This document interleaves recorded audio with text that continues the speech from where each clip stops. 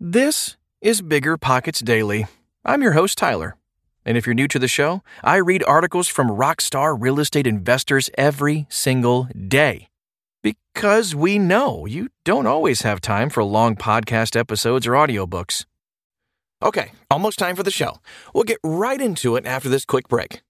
This show is sponsored by Airbnb. Did you know that a long time ago, before I ever started my real estate business, I turned one of my first primary residences into an Airbnb? And that's the extra income that I needed from Airbnb that gave me the confidence to go out and work for myself and eventually quit my 9-to-5 job. And now I have dozens of Airbnbs all over the country. I've even partnered up with the old David Green on a recent property in Scottsdale to take our portfolio to the next level. And of course, we host it on Airbnb. But you don't need to be a full-time real estate investor to start on Airbnb. As a matter of fact, I was self-managing 10 properties while working my 9-to-5 job, so I know anybody can do it. Think about it this way. You're looking for extra income and going on a vacation. Wouldn't it be great to rent out your space and let your property pay for itself while you're gone? I did this one time. I pitched my wife and my roommate, because we were house hacking, on the idea of renting out our home, and it paid for all of our expenses on a trip to Mexico City. So go and give it a try. It might just change your life, just like it did mine. And I really do mean that. Your home might be worth more than you think. Find out how much at airbnb.com/host.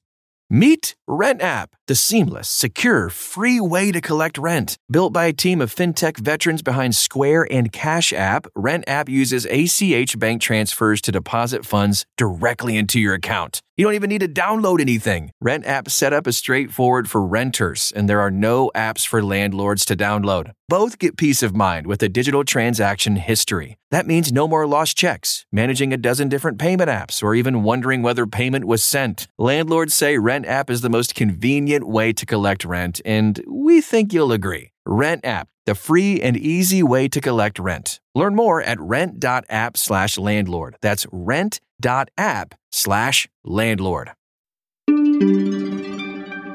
The end of eviction moratoriums. Why it's not as simple as it seems. By Remen Okorua. The Supreme Court ruling to end the moratorium on evictions appears to be a small sign that the rental market is returning to normal following the chaos of the COVID-19 pandemic. While the moratorium was established to protect tenants during the global health crisis, unfortunately, landlords were left footing the bill. The federal ruling should be welcome news for most property owners, yet in many cases there is still confusion about when you can evict a tenant who doesn't pay rent. Most landlords and property owners prefer not to evict tenants. However, in some cases, there's no alternative. Having a tenant who can't make rent payments impacts a landlord's business. For example, during the coronavirus pandemic, many landlords couldn't pay their mortgage and had colossal property tax bills to pay, and they had to do this without much help on a federal or state level. Even though tenants received rental assistance, for many, it still wasn't enough to pay rent, so their landlords were left out of pocket. Does the end of the moratorium mean a return to normality? Or will the crisis in the rental market continue to spell uncertainty for landlords and property owners? Unfortunately, the answer isn't as simple as it seems. The end of eviction moratoriums, what landlords should know. The Supreme Court lifted the federal ban on evictions at the end of August 2021. It would seem that landlords could now take steps to evict delinquent tenants with unpaid rent. But many states continue to have moratoriums in place.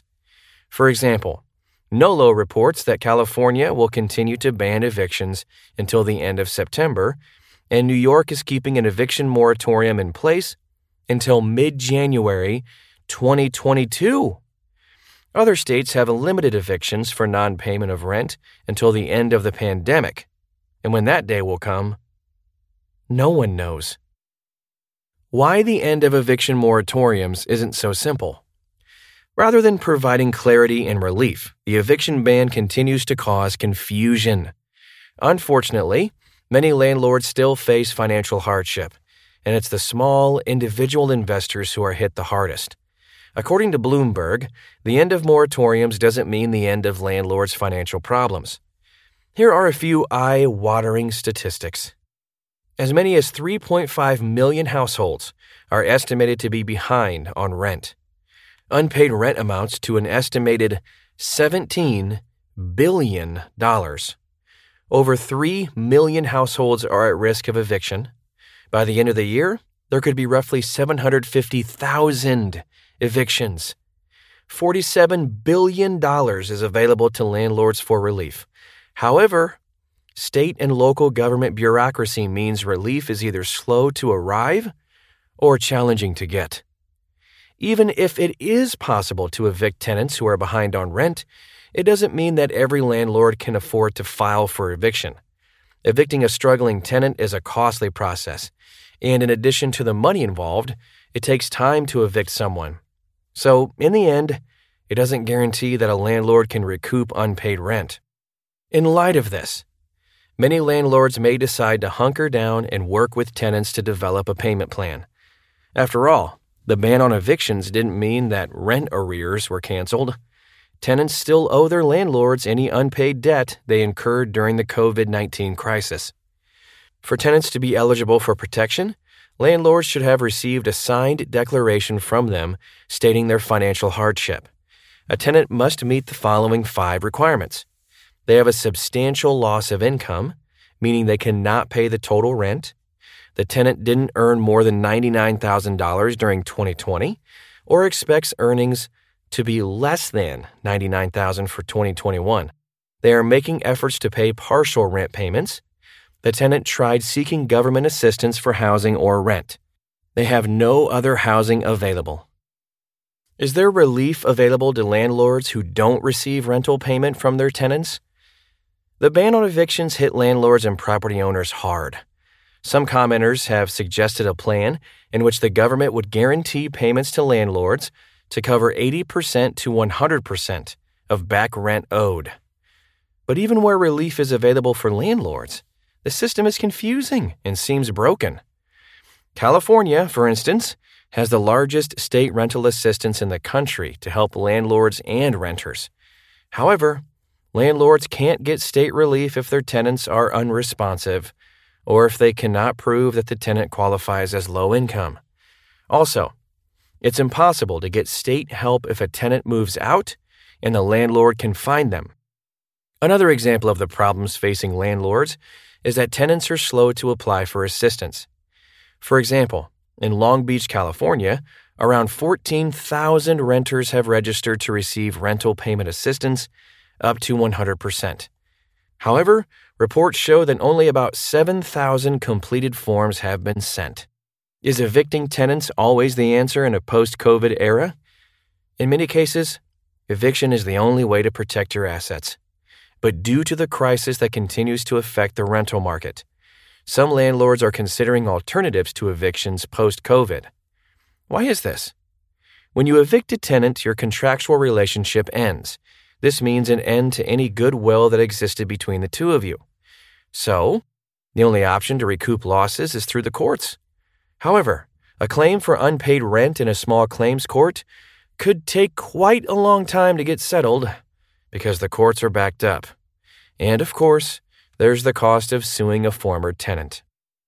Before slapping a pay or quit notice on a tenant, it's probably best to start with a conversation to see where you both are at this point. You can also ensure that the tenant is pursuing any federal or state rent assistance that's available.